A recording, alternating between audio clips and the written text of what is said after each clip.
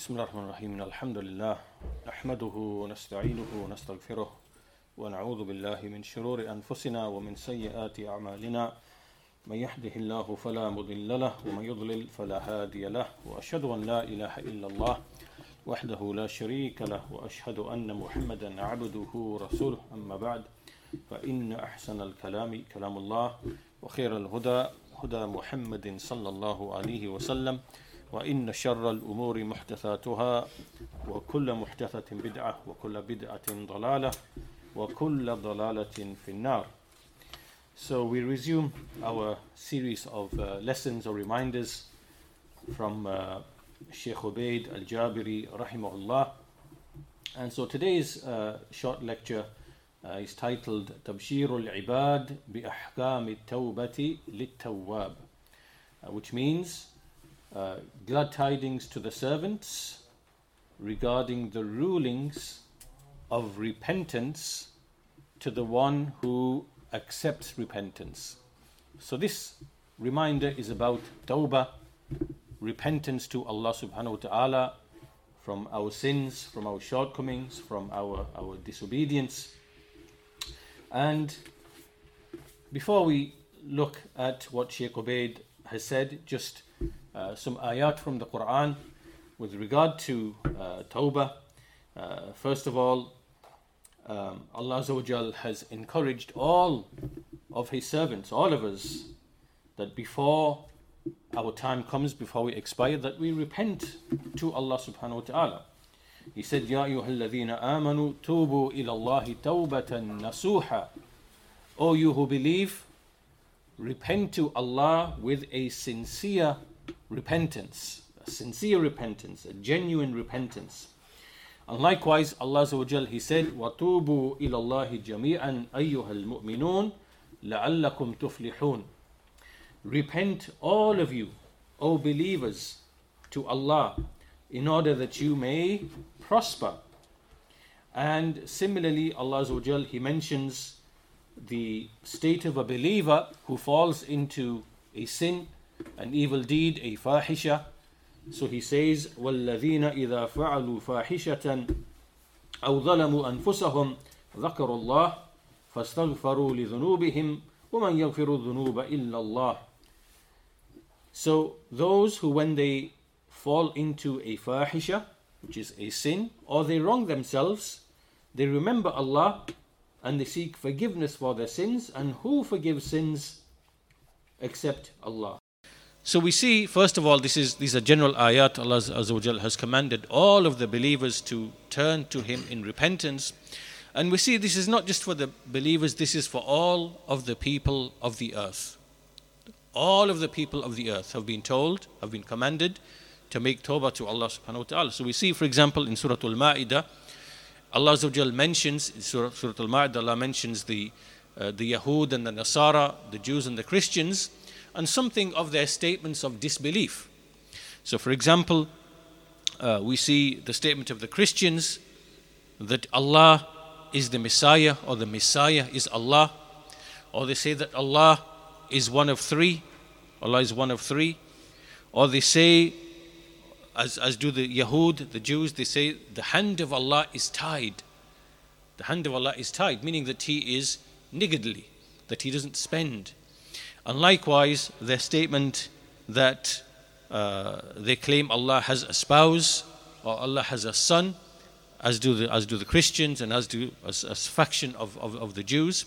And likewise, amongst the polytheists, there are those who also ascribe daughters to Allah, and so on and so forth. So all of these, in Surah Al-Ma'idah in particular, Allah Azza wa Jal, He says, أَفَلَا يَتُوبُونَ إِلَى اللَّهِ وَيَسْتَغْفِرُونَهُ وَاللَّهُ غَفُورٌ رَحِيمٌ.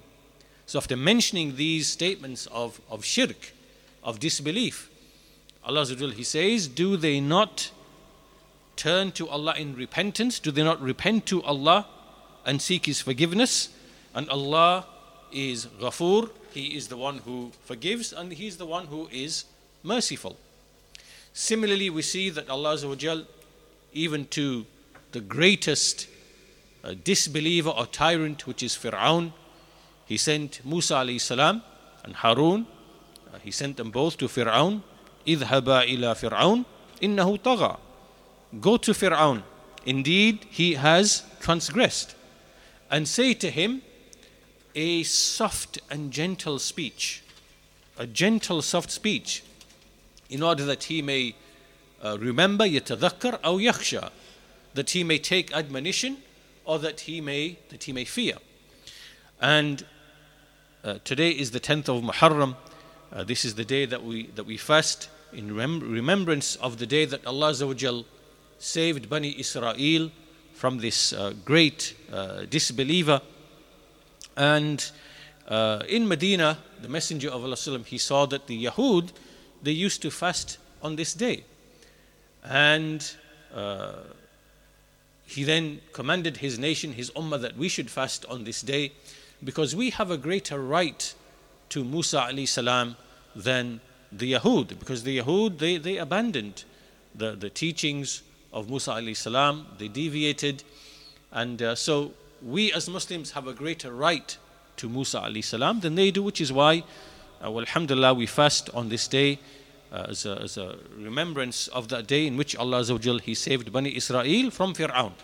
So even Fir'aun, the door is open for him to make tawbah to Allah despite his oppression, despite his tyranny, despite his ulu, his seeking authority and fasad upon the land. The door of tawbah is open for everybody. Likewise, we see all of the mushrikun, Allah Azza wa Jal has invited them all to repent, and where he said, فَإِن تَابُوا وَأَقَامُوا الصَّلَاةَ وَآتَوُا الزَّكَاةَ فَحَلُّوا سَبِيلَهُم. So after ordering the Muslims and the Messenger of Allah to fight against them, because obviously they either they broke their treaties or whatever it might be, or the end of the treaty has expired, or whatever it might be, after ordering this command to fight against them, Allah Azza wa Jal, he made an exception. He said, فَإِن تَابُوا, or he made a condition. فَإِن تَابُوا وَأَقَامُوا الصَّلَاةَ. So if they repent and they establish the prayer and they give the zakah, then leave them, give them a path or give them a way. Indeed, Allah, inna Allah ghafurur rahim. Indeed, Allah is forgiving and He is merciful. Until even the hypocrites, the munafiqun, those who will be in the lowest depths of the hellfire, even they are invited to repent. As Allah Azza wa Jal, He says, Innal munafiqina fi darkil asfali minan nar, walan tajid lahum nasira. Indeed, the hypocrites are in the lowest depths or level of the hellfire, and you will never find for them an aider or a helper. Then He made the exception, إِلَّا الَّذِينَ تَابُوا وَأَصْلَحُوا وَاعْتَصَمُوا بِاللَّهِ. So except those who repent and who rectify and they hold fast to Allah, and they are sincere in their religion. وَأَخْلَصُوا دِينَهُمْ. They are sincere henceforth in their religion. So the point being, and likewise all of the people who fall into shirk and who kill a soul without due right and to fall into fornication, these are from the greatest of crimes. Even they are given an opportunity, as Allah says in Surah Al-Furqan at the very end, when He mentions these sins, those people who avoid these three sins, invoking other than Allah, killing a soul without due right, and zina, committing fornication, Allah He says, وَمَنْ يَعْمَلْ ذَلِكَ يَلْقَ أَثَامًا. Whoever does that, he will fall into a great sin, and the punishment will be multiplied for him on the Day of Judgment, and he will remain there in humiliation. But then Allah Azza wa Jal, He said, إِلَّا مَنْ تَابَ وَآمَنَ وَعَمِلَ عَمَلًا صَالِحًا. Except the one who repented and who then believed and then who worked deeds of righteousness, Allah will change their evil deeds into good deeds. And Allah ever is Allah forgiving and merciful. So what do all of these ayat, what do they show? All of the people of the earth have been commanded to make tawbah to Allah. For the people of shirk, it is to recant from their shirk. For the people of disbelief, it is to recant from their disbelief and their statements of disbelief. And for the people of iman, it is to repent from the major sins and the minor sins. And that's why Tawbah, as the scholars explain, it is wajib. The ruling on Tawbah, it is wajib immediately after the commission of any and all sins, right? It is an immediate obligation, and whether the sins are major or whether they are minor.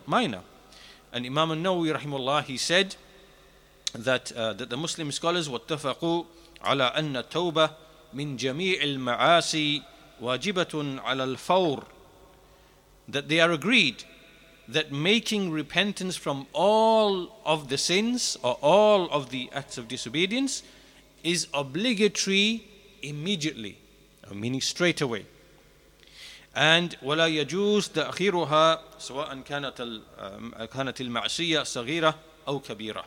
It is not permissible to delay repentance, irrespective of whether the disobedience is small, minor, or whether it is major.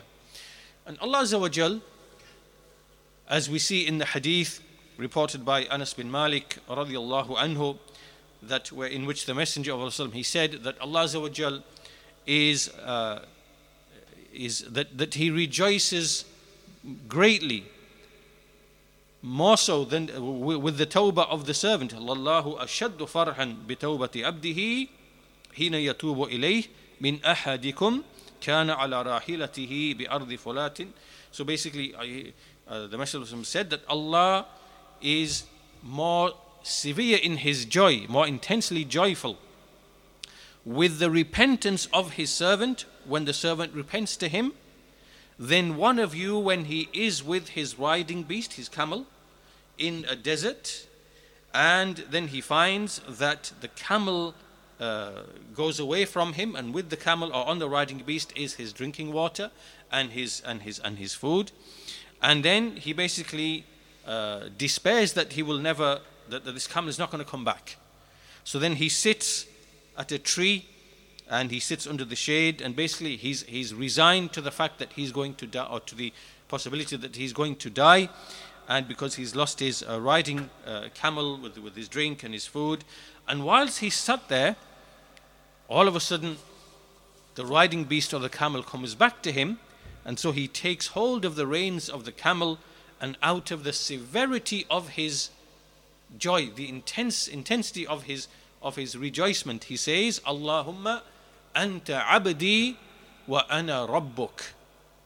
So he says, oh Allah, you are my servant, and I am your Lord. So basically he makes a mistake. He's overtaken with extreme joy, and he says something he does not know, he does not realize the meaning or the implication of this. This is a statement of disbelief, but he obviously is not intending to say this statement. So from all of this, what is intended then upon all of the believers is sincere, genuine repentance, at-tawbatun nasuh, which is sincere, genuine repentance. So here we take up what Shaykh Ubaid rahimahullah has mentioned, and he says, at-tawbah fil lugha. What is repentance linguistically speaking? He says it is derived from at-tawb. It is derived from at-tawb, and this means huwa ar-ruju' an al-fi'li wal-qawl al-musi'. That it means to return back, or to recant from, to turn one's back from any deed or any speech which is evil. And Allah Azza wa Jal has named Himself. One of His names is At-Tawwab. He is At-Tawwab, because He says in the Quran, Innahu huwa At-Tawwabur Rahim. Indeed, Allah, He is At-Tawwab, the one who over and over again He accepts the repentance of His servant. And likewise, He called the servant Tawwab. Amongst the servants are those who are Tawwab, as Allah says in another ayah, Inna Allaha yuhibbu tawwabin.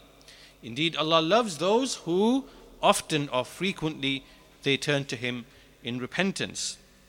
So this we find in the ayat of the Quran. And what does it mean that the servant is Tawwab? What it means that he turns back to Allah. He turns back to Allah. Amma farrata fi jambihi, when he falls short in his obligations towards Allah, and he does so out of remorse. This is out of remorsefulness and feeling sorry that he actually did that, and out of having a firm intention, having a firm resolution that he will not return back to the sin which he committed. Right? So this is what it means that the servant is tawwab. He does this frequently, over and over again, whenever he commits a sin, major or minor. This is his nature and his quality. This is the quality of the believer. This is why he has been described, or this is why Allah says that he loves. Inna Allah yuhibbu tawwabin. He loves the people who have this quality, because by nature the sons of Adam, they are khatta'un, they fall into sin, they fall into error, and the best of those are those who are tawwabun, those who frequently they repent. So this is what it means when the servant is described as tawwab. And when Allah Azza wa Jal is described as a tawwab, then as the Shaykh explains, rahimahullah, he says this is Allah's acceptance. This is Allah's qabul, Allah's acceptance of the repentance of his servants, and he forgives the sins and he accepts the repentance. And likewise, he also, from the meanings of at-tawwab, is that he is ready to give credit to the servant, meaning to remove the evil and to make this tawbah to his advantage. Right? To make the tawbah to the servant's advantage, that Allah removes from him the sin. And so this is what it means, that Allah Azza wa Jal, he is at-tawwab, the one who over and over and over again accepts the repentance of his servants. Now in the Quran, Allah Azza wa Jal has mentioned this tawbah, as we said, and the Shaykh goes on to mention two passages in the Quran which he will comment upon. And so the first of those passages in the Quran is the statement of Allah Azza wa Jal, Ya ayyuhalladhina amanu tubu ila Allahi tawbatan nasuha. O you who believe, turn to Allah with or in sincere repentance. And then the ayah continues, Asa rabbukum an yukaffira ankum sayyi'atikum wa yudkhilakum jannatin tajri min tahtiha al-anhar. So Allah will forgive you your sins, and he will enter you into gardens beneath which rivers flow. And then Allah mentions this, that this will be on Yawm al-Qiyamah, يوم لا يخزي الله النبي والذين آمنوا معه, the day on which Allah will not dishonor or humiliate the Prophet and those who are with him. نورهم يسعى بين أيديهم, their light will be flowing in front of them and to their right, and they will say, يقولون ربنا أتمم لنا نورنا واغفر لنا, and they will say, oh our Lord, complete our light for us and forgive us. Indeed, innaka ala kulli shay'in qadir, indeed you are powerful over all things. So this passage, which describes the situation on Yawm al-Qiyamah, in which those who come to Allah having repented with sincere, genuine repentance, they will be with the believers and the Prophet with them. Their light will shine forth, and they will not be humiliated, and they will be forgiven. And this is how it is with the believers. So this ayah, or these ayat, Allah Azza wa Jal, he says, in which Allah Azza wa Jal mentions this, then we find that Shaykh Ubaid, rahimahullah, he has a number of points. First of all, he says in these ayat, Allah Azza wa Jal, he has ordered his servants, Amar Allahu Azza wa Jal, ibadahu bi tawbatin nasuh. He has ordered his servants to sincerely and genuinely repent. And this address is directed only to the people of Iman, because they are the ones who benefit from the commands and the prohibitions of Allah and His Messenger, with the speech of Allah and His Messenger. And obviously for the people of disbelief, when they commit things which are crimes or sins, such as drinking or gambling or fornicating or whatever it might be, then there's no tawbah for the people of disbelief, because from the conditions of tawbah is Islam. is Islam, as we shall see inshallah ta'ala. So the first thing is that in these ayat, Allah Azza wa Jal has commanded His believing servants with sincere and genuine repentance. The second thing is that this tawbah has to be nasuhan. It has to be genuine and sincere. And this tawbah is the one in which the heart and the tongue come together upon certain affairs, right? The heart and the tongue have to come together upon certain affairs. And those affairs are the following the Shaykh mentions. First of all, that it has to be sincere remorse on behalf of the servant for what he fell into in neglecting the right of Allah or neglecting the right of His servants, right? Neglecting the right of Allah, because sins, when we fall into sins, it is either that we have neglected a right of Allah, or it is that we have also neglected a right of a servant, in the sense that we have oppressed a servant, or we have, we've sinned and we've transgressed.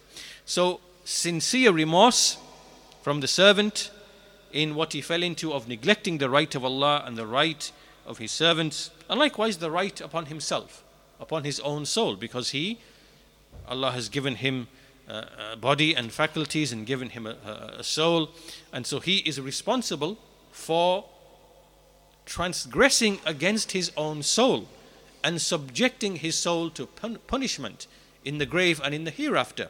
So he neglects the right of Allah, or he neglects the right of the servants of Allah, or he neglects the right of his own soul. He oppresses his own soul.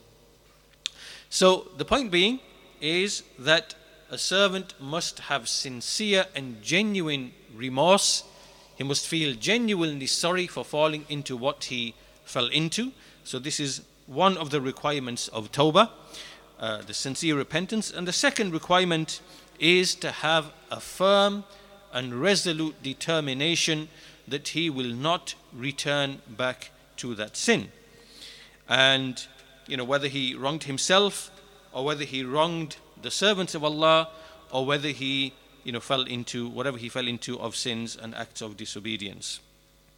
Now, in this passage that we read from Surah At-Tahrim, we see that Allah Azza wa Jal, He says, Asa Rabbukum an yukaffira ankum sayyi'atikum. Asa Rabbukum. The Shaykh mentions a point about the language, that in the Quran, when Allah Azza wa Jal says Asa Rabbukum, this word Asa, we understand it to mean in the language that it means it is for a taraji. It is for hope, to hope in something, that you hope that such and such happens.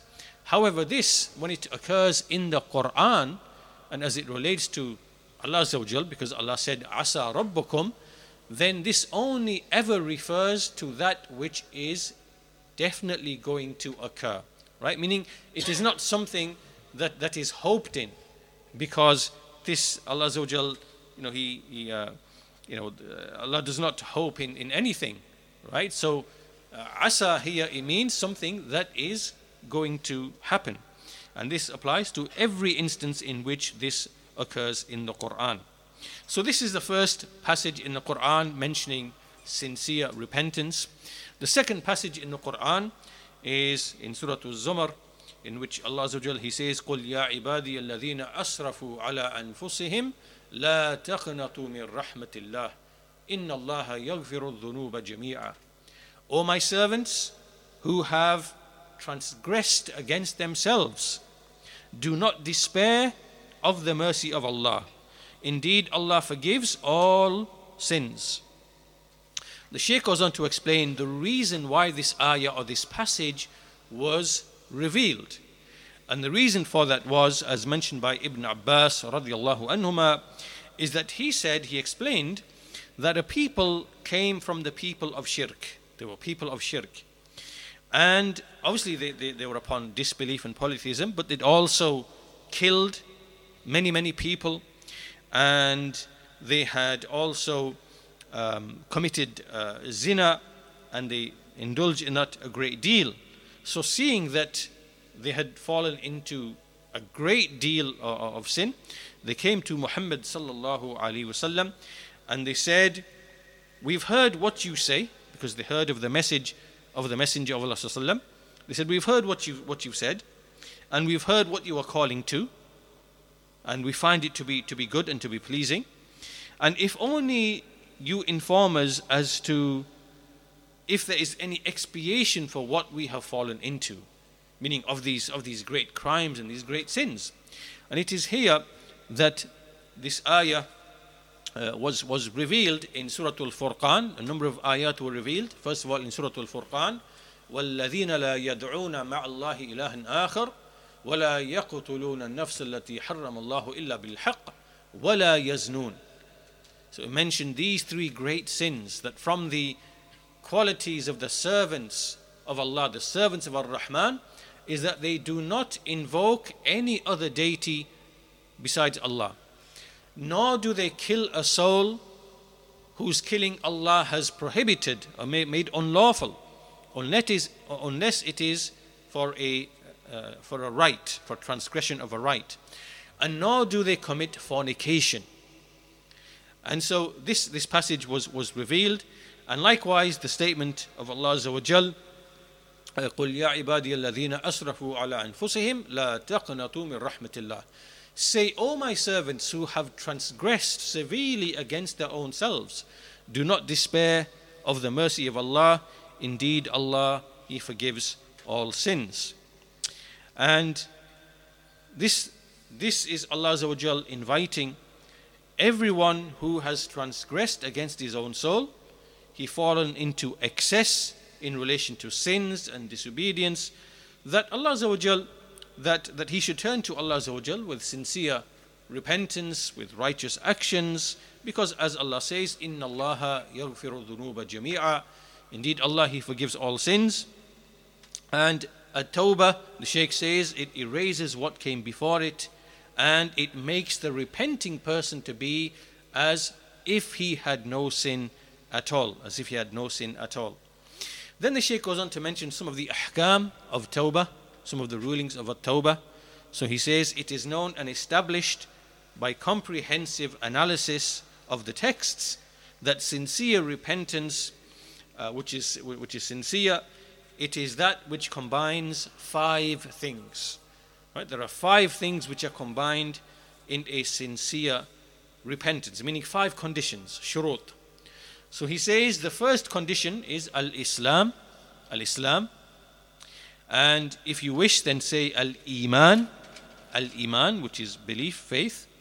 The Shaykh says there's no tawbah for a kafir until he becomes a Muslim and utters the shahadatain, the testimonials of faith. And a disbeliever, when he, as the Shaykh says, whenever he commits zina, or he steals, or he kills, or he does whatever it might be, becomes intoxicated, all of these things, there's no tawbah for the person of disbelief from these sins, not until he becomes a Muslim first. And in relation to the deeds of the people of disbelief, Allah Azza wa Jalla, He says, وَقَدِمْنَا إِلَى مَا عَمِلُوا مِنْ عَمَلٍ فَجَعَلْنَاهُ هَبَاءً مَنْثُورًا. That we shall turn to whatever deeds they did, and we shall turn them into scattered dust.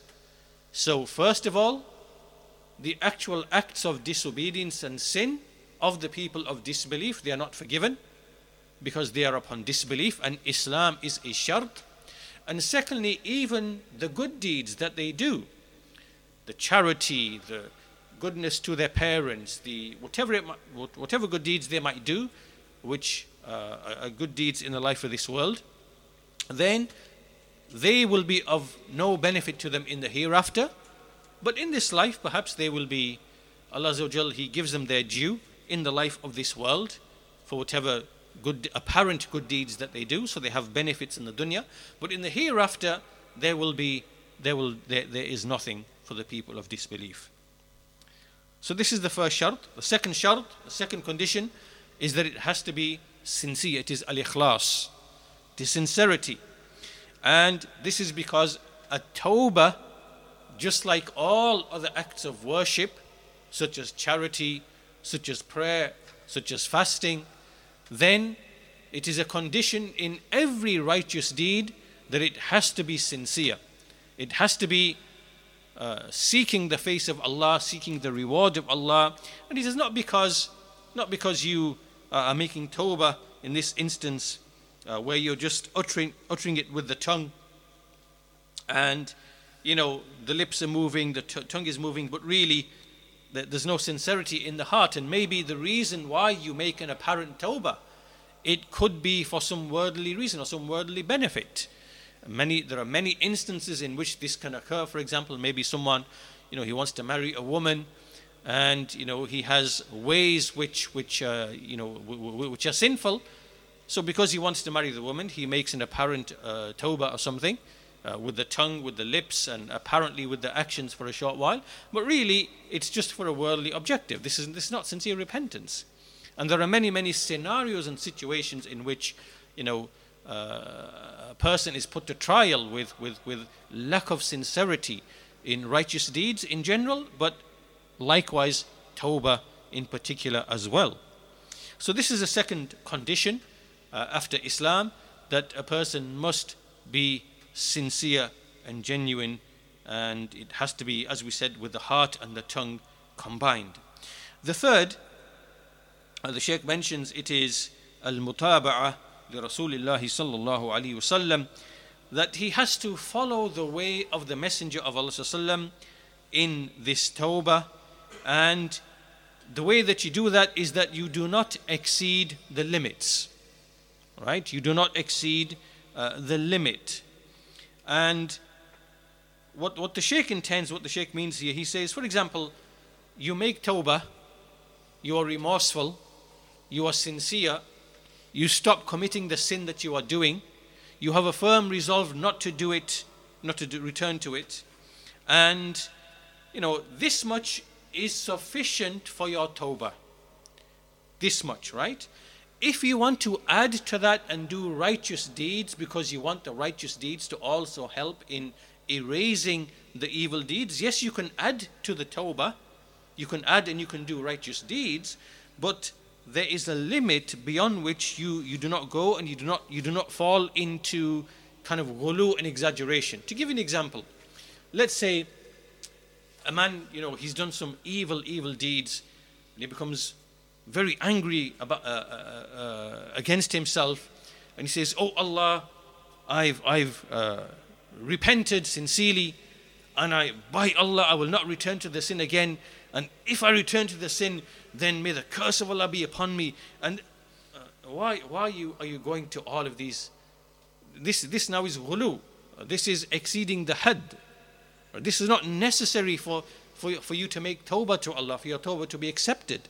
So when a person goes beyond these limits and starts falling into this ghulu and this extremism and this type of, this is not from Islam, and this is not from the wasatiyya, the moderation which Islam has brought. Right? In fact, this type of exaggeration, this type of ghulu, and also this type of despair, this is something that is explicitly because Allah said in the Quran, "La taqnatu min rahmatillah." Do not despair of the mercy of Allah. And we know that in Islam, there are two types of deviation when it comes to this issue, when it comes to sin. There's the deviation which says that sins do not harm a servant. They do not harm a servant's faith so long as he is a believer in Allah and His books and His messenger. That sins do not harm a person's iman. This is the way of the murji'ah, and they belittle the sins, and they say that sins do not harm a person's faith, and they do not decrease his faith. And so therefore, in this extremism, people are neglectful of sin, and they fall into sin, major or minor, and they think nothing of it. This is a deviation. This is a deviation on that side. And this way, it basically, how can we put it? It removes a person's religion. It takes your religion from you. If you have this attitude, your religion, you will end up having no religion. And on the other side, we have the other extremism, which is the extremism of the Khawarij, those who exaggerate in the major sin and say that it entails disbelief. And so when a person falls into disbelief, he falls into despair and he starts believing he will never ever be forgiven, and so he despairs of the mercy of Allah. This also is a deviation in belief, to believe that there are sins that Allah does not forgive. Yes, if you die upon a sin, if you die upon shirk, or if you die upon a sin not having repented, then maybe Allah if He doesn't forgive you, Allah will punish you. But the door of repentance is always open, no matter what you fall into. So this is also a deviation, the deviation of where you despair of the mercy of Allah. Both of these are impermissible and not allowed. They are deviations. So this is the third condition, that you must follow the way of the Messenger of Allah sallallahu alaihi wasallam, which is to make the tawbah with its conditions. If you want to add righteous deeds, do so. It will expiate sins and it will be better to your advantage. But don't fall into this ghulu and this exaggeration and go beyond what has come in the Sunnah and the Sharia in the matter of repentance. The fourth condition, as we mentioned earlier on, the Shaykh says it is a nadam. There has to be remorse. You have to be remorseful. You have to feel the remorse that you fell into such a thing, that you neglected the right of Allah subhanahu wa ta'ala. And this is a necessary condition. And fifthly and finally, the Shaykh says it is al-azam Allah ya'ud ala maqtarafahu min al-atham, that he has firm determination not to return back to what he fell into of the various sins. So these are the 5 shurut, or the 5 conditions of tawbah. The Shaykh rahimahullah has given us a nice summary of these conditions, and then he goes on to discuss 1 or 2 other masail, 1 or 2 other issues. The first of the issues is, the Shaykh says that someone might raise a question, and he might say that if a man had many sins, many acts of disobedience, but he repented from some of them and not others, will his tawbah be accepted for those sins that he repented from? So in other words, really what the questioner is kind of saying, or the issue raised by the questioner is it a condition that you have to repent from all of your sins in order for all of your sins to be forgiven? Like really, or is it the case that if you repent from some of your sins, they are still forgiven irrespective of whether you have other sins as well?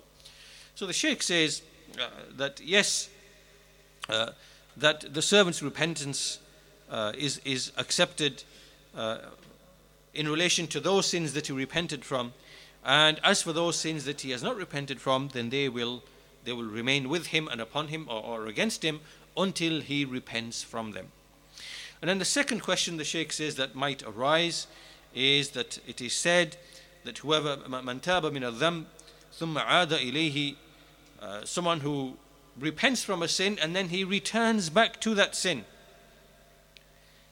is his repentance accepted if he abandoned it, doing so sincerely for Allah? So this is the issue of a person returning back to a sin after having repented from a sin.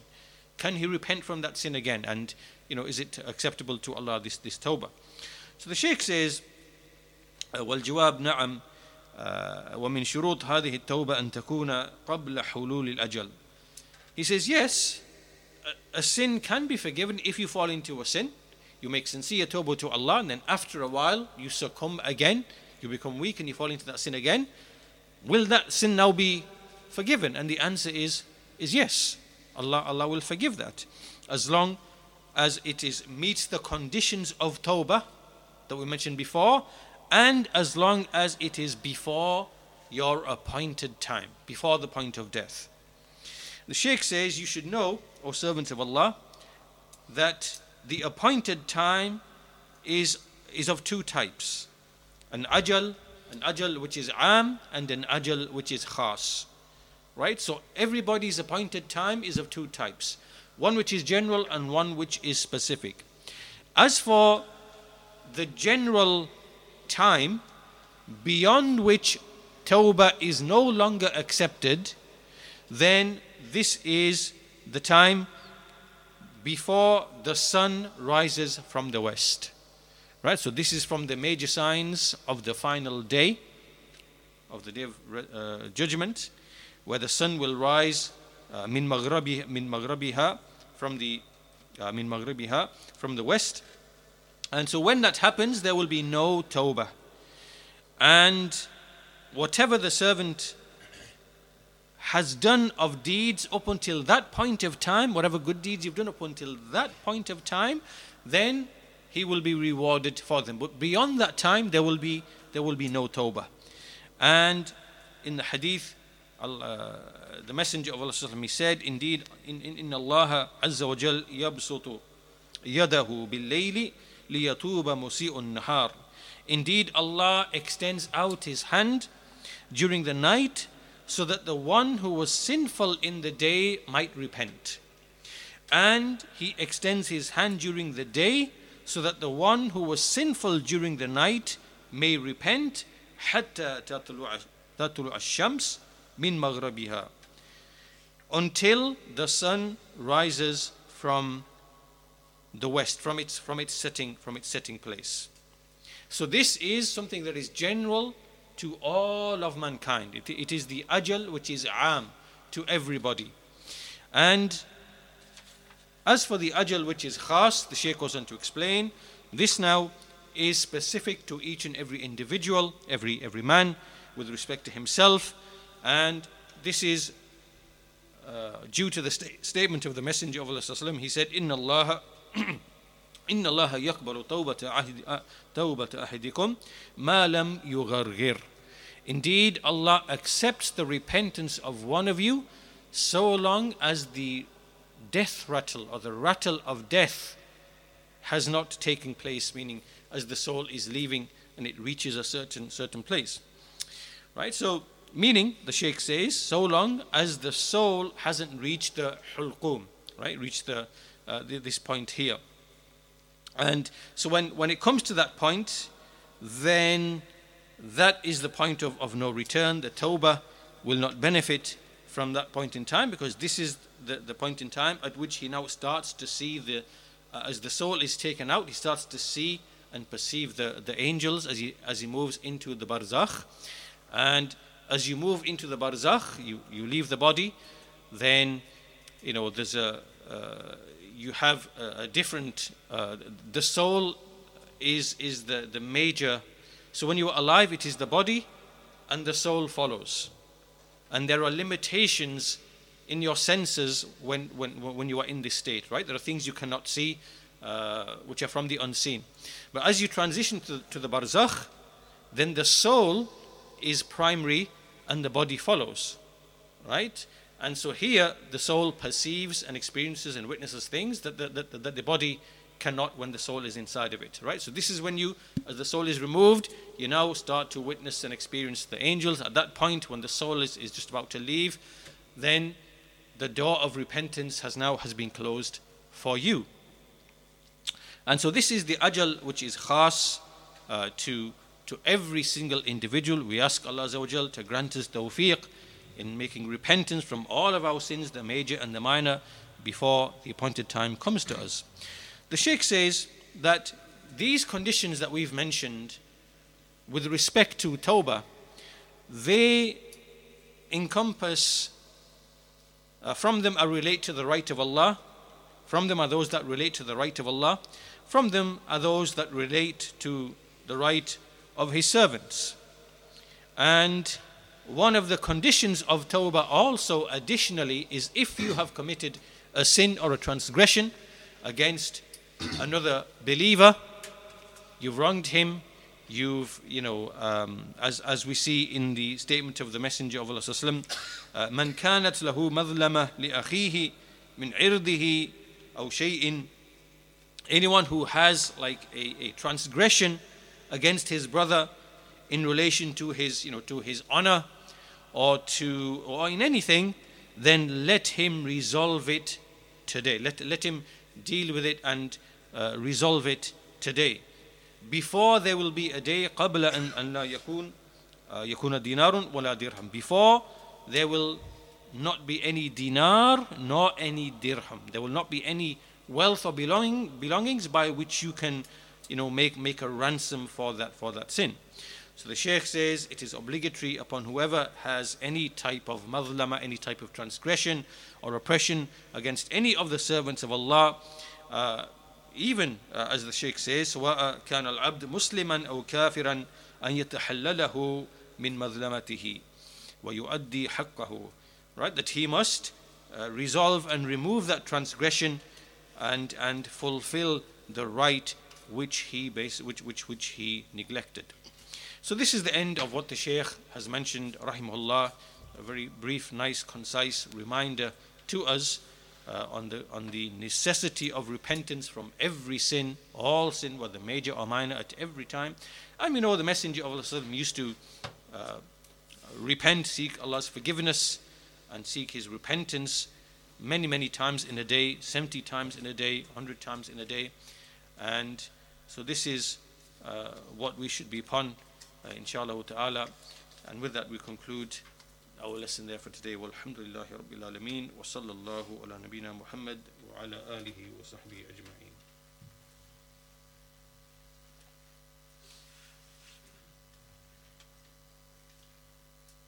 If I read this right, what is the procedure of tawbah on the one who lied upon the Messenger of Allah sallallahu alaihi wasallam?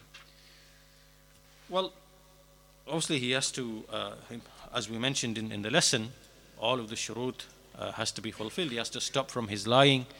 He has to feel sincere and genuine remorse for doing what he did. Obviously this is a tremendous thing, to lie upon the Messenger of Allah. This is unlike lying upon the people, because this now it leads to harm upon the religion and corruption upon the religion. So this is a mighty sin. So, but it is forgivable. And throughout history there were people who told many lies. They fabricated hadiths against the Messenger of Allah for whatever reason it might be, for fame, for recognition, for wealth, for whatever it might be. But the door of repentance is opened even for this crime. So all the shurut that we mentioned, he must immediately stop these lies. He must feel genuine, sincere remorse for having lied upon the Messenger of Allah. He has to have a firm resolve never to do it again.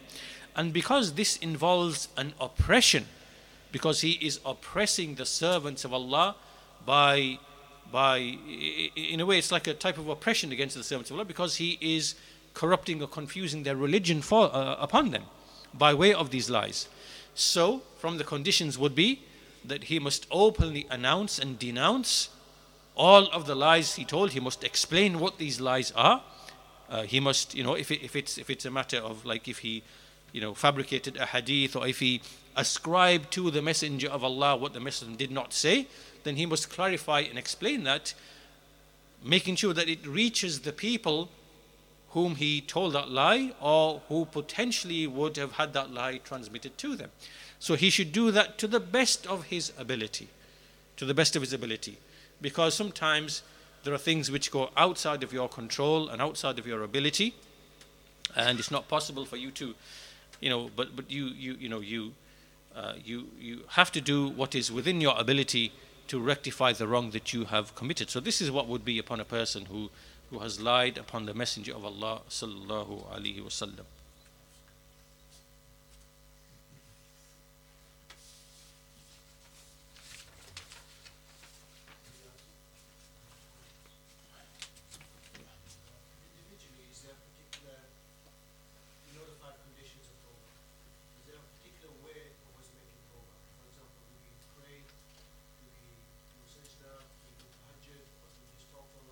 No, it's the conditions, the part which is the actual tawbah is the immediate cessation of the sin. So immediately stop what you do, and then there has to be remorse for doing what you did, and a resolve not to do it again. Right? So that is what constitutes the actual tawbah.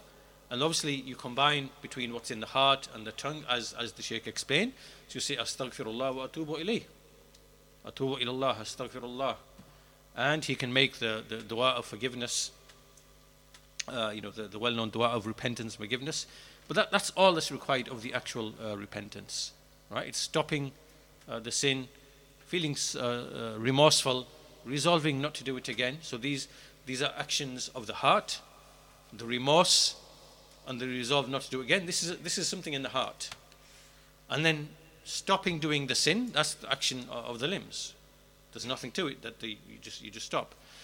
And then if you want to add, and you say astaghfirullah wa atubu ilayh, and you combine what the heart has done, and you combine that with what the tongue is saying, then that's all there is to the actual tawbah. And obviously it has to be sincere as well. So that's all there is. Anything beyond that, then is something you add, as the Shaykh mentioned. You want to do righteous deeds, you want to give charity, you want to do an act of benevolence. That just, emphasizes and makes sure that there's going to be something to erase any evil if it's left. But for tawbah itself, that's all that's really there. It's certain actions of the heart and maybe statement of the tongue.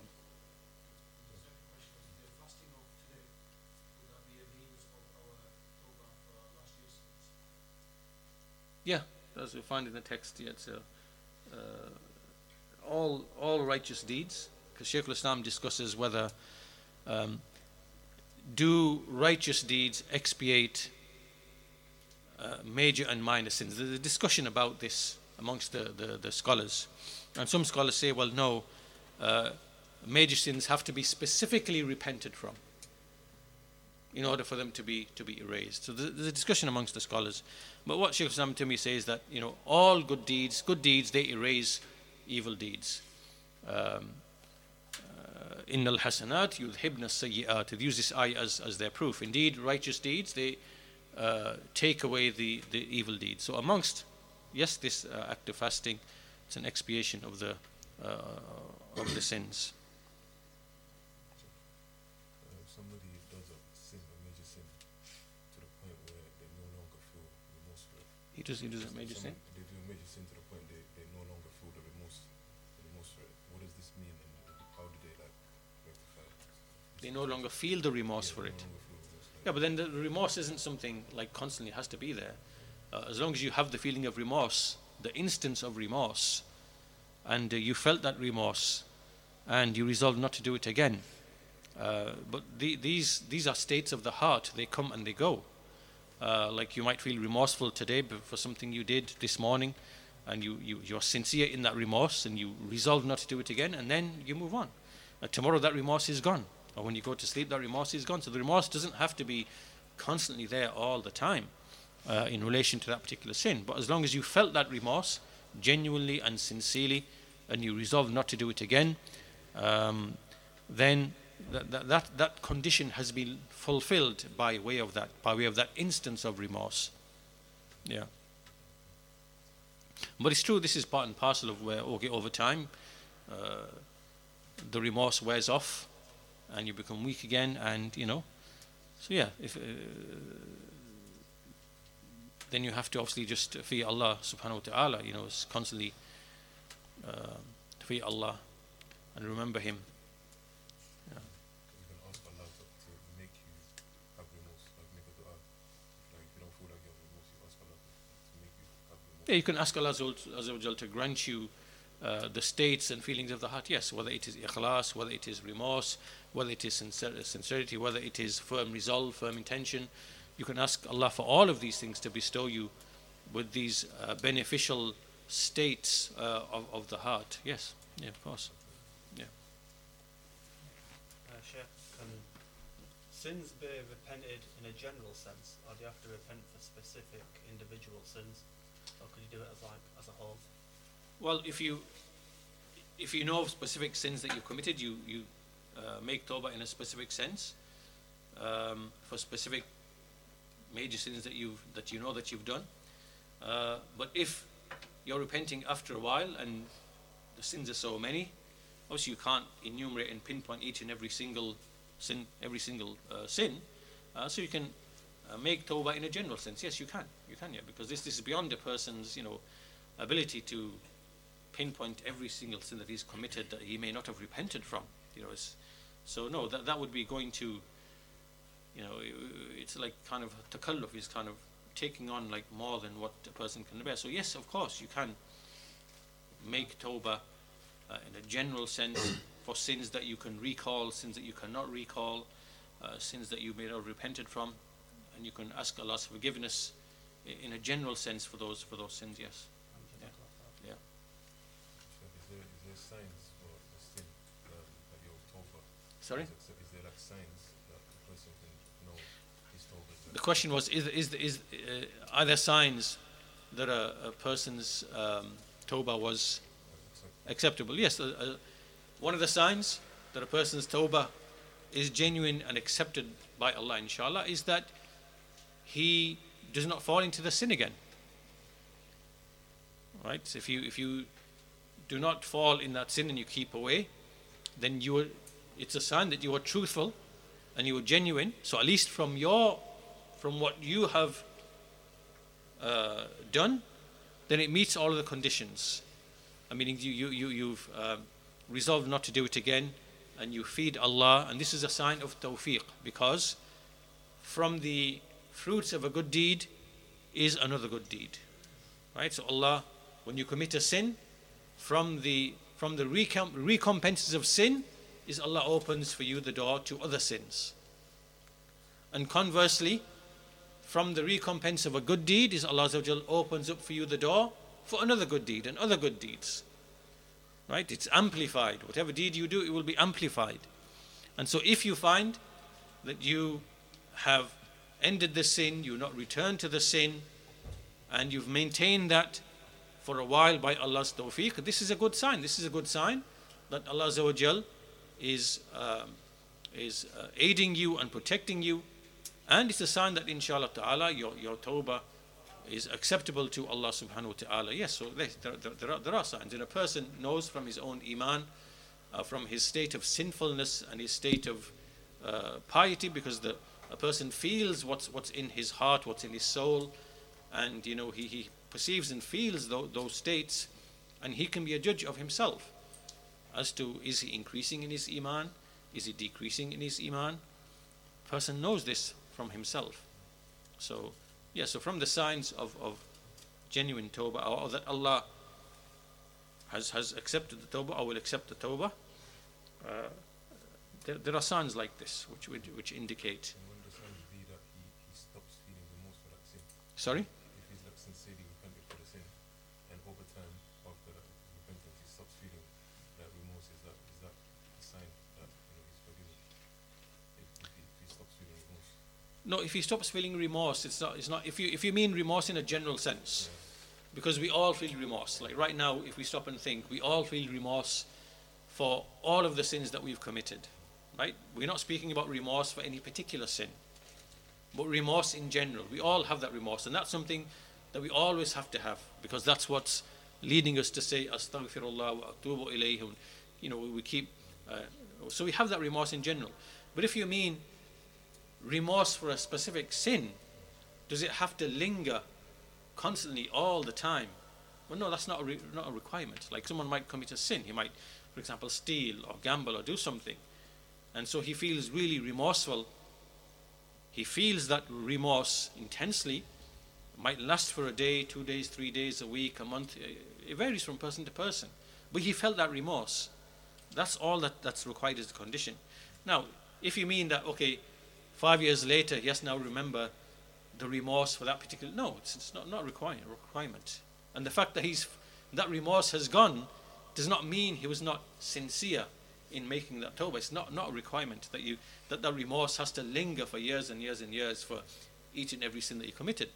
But in a general sense, yes, obviously, in a general sense, we are always remorseful in a general sense for whatever sins that we have fallen into. So that would kind of fall into going into like exaggeration now by having to maintain that remorse for a particular sin for years and years and years and years. It's going beyond. As long as you feel the remorse, it's genuine, sincere, and you feel it, and your heart experiences it, then that condition is fulfilled.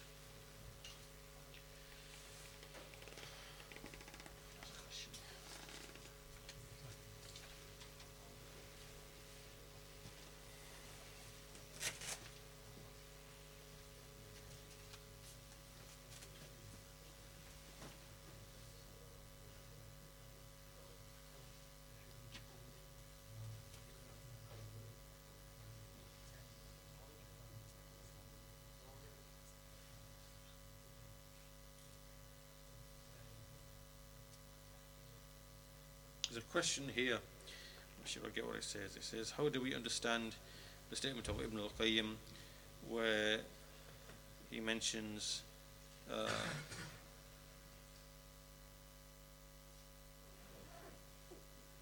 where he says, nothing but righteousness increases one's lifespan. If our lifespan is written. Okay, so this is to do with the question here is that if our lifespan, if our appointed time is written, then and Ibn al-Qayyim said that nothing but righteous deeds increase the lifespan. How do we reconcile between these two things? And so this is we find this in a hadith as well, in which the Messenger of Allah sallallahu alaihi wasallam, where he said, whoever is pleased that his sustenance is increased, is expanded, and his lifespan is increased, then let him keep the ties of kinship. Let him keep good ties with his blood relatives, his relatives. So how do we understand increase in lifespan when everyone's length, appointed time is fixed? And so the answer, just to kind of quickly summarize the answer that we find from the people of knowledge, is that Allah Azza wa Jal in the preserved tablet has written all things, including the ways and means that lead to those things. Right? So all things that will occur at whatever time, as well as all of the ways and means and mechanisms, the asbab, that lead to those things as well. So in this sense, we can understand how a servant may increase his lifespan even though he's still going to die at the appointed time. So for example, let's take two people. There's Abdullah and there is Zayd. Okay, Abdullah, he basically he lives in a certain way, he eats in a certain way, he drinks in a certain way, he eats healthy, he doesn't take any risks. He does all the things that we would do in our day-to-day life. Whereas Zayd over here, he's eating very bad, and he's eating processed foods, and he chooses to live in a polluted environment. There are many things that are impacting his life. Now we know that Abdullah, his life by way of the asbab, ways and means, will be longer than Zayd because of the asbab, the ways and means, which are shortening his life. He will still die at the appointed time that has been written for him. But the actual process of increase and decrease, that still exists in the life of this world in relation to the asbab, to the ways and means. Right? To give an example, if a person does dangerous things, right? So one person jumps into a ferocious river, or he enters into a burning building. Well, your life's going to be cut short. And if you don't enter the river which is flowing very fast, and you don't enter a burning building and you don't do dangerous things, then your life is not going to be cut short, so it's going to be longer. So by you making those choices, for you making that choice, for you doing an act or avoiding an act, has led to the increase in your lifespan. But it's not an increase in the sense that it's gone beyond what Allah has written. No, your life will always end at the exact point in the time in which it has been written for it to end. Your life span is fixed. But from here to here, in between, the actions that you do will lead to your lifespan being increased or cut short, such that it will then end at the appointed time. Right? So if you eat healthy, live healthy, sleep well, and do all the good things, you always have good spirits and you are happy, and you do righteous deeds and so on and so forth, your life will increase according to the ways and means, but it will increase in order to take you to your appointed time. And likewise, if you eat bad foods and you live dangerously and so on and so forth, please don't take video in the masjid, please. If you're taking video, please don't take masjid. So if you're living dangerously and you eat bad, and then the actions you are taking are going to shorten your life in accordance with the ways and means, so that your life will end at the appointed time. And this is something that we all understand. It's like you have a car, you look after the car, you oil it, you get it serviced, you drive in a certain way that the brakes last longer, the tires last longer, the engine lasts longer, right? That's because you've taken steps and actions that have led to the increase in the life in the longevity of the car, right? But the car will still perish at the time that it's going to perish. But the actions you've taken, the asbab, they have an actual effect, and that's how it is.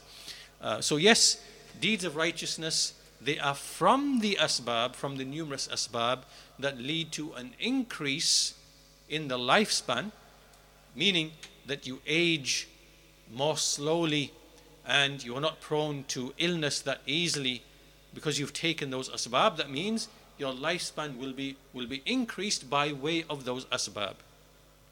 And conversely, the other way around. So yes, there's no contradiction between us accepting the idea or the notion that a person's lifespan can be increased or decreased by way of the asbab, the ways and means, because this is how Allah has created the creation. Things occur by the asbab. However, that increase or decrease is only something that takes you to the actual appointed time of your death, as per what is in the preserved tablet, in which everything is mentioned, right? That this servant slept well, as a result of which his health was kept intact. That mechanism, or that means, all of that detail is in the Lawhul Mahfuz. The asbab and their effects and their final determinations, all that is in the Lawhul Mahfuz. So there's no contradiction between affirming increase and decrease in rizq or in lifespan, alongside the fact that everything is determined for an appointed time. So inshallah, I think we will conclude our session there for today. I think if people want to maybe get ready for the salah just before Maghrib, inshallah, we'll conclude there. Alhamdulillahi Rabbil Alameen, wa sallallahu ala nabina Muhammad wa ala alihi wa sahbihi ajma'in.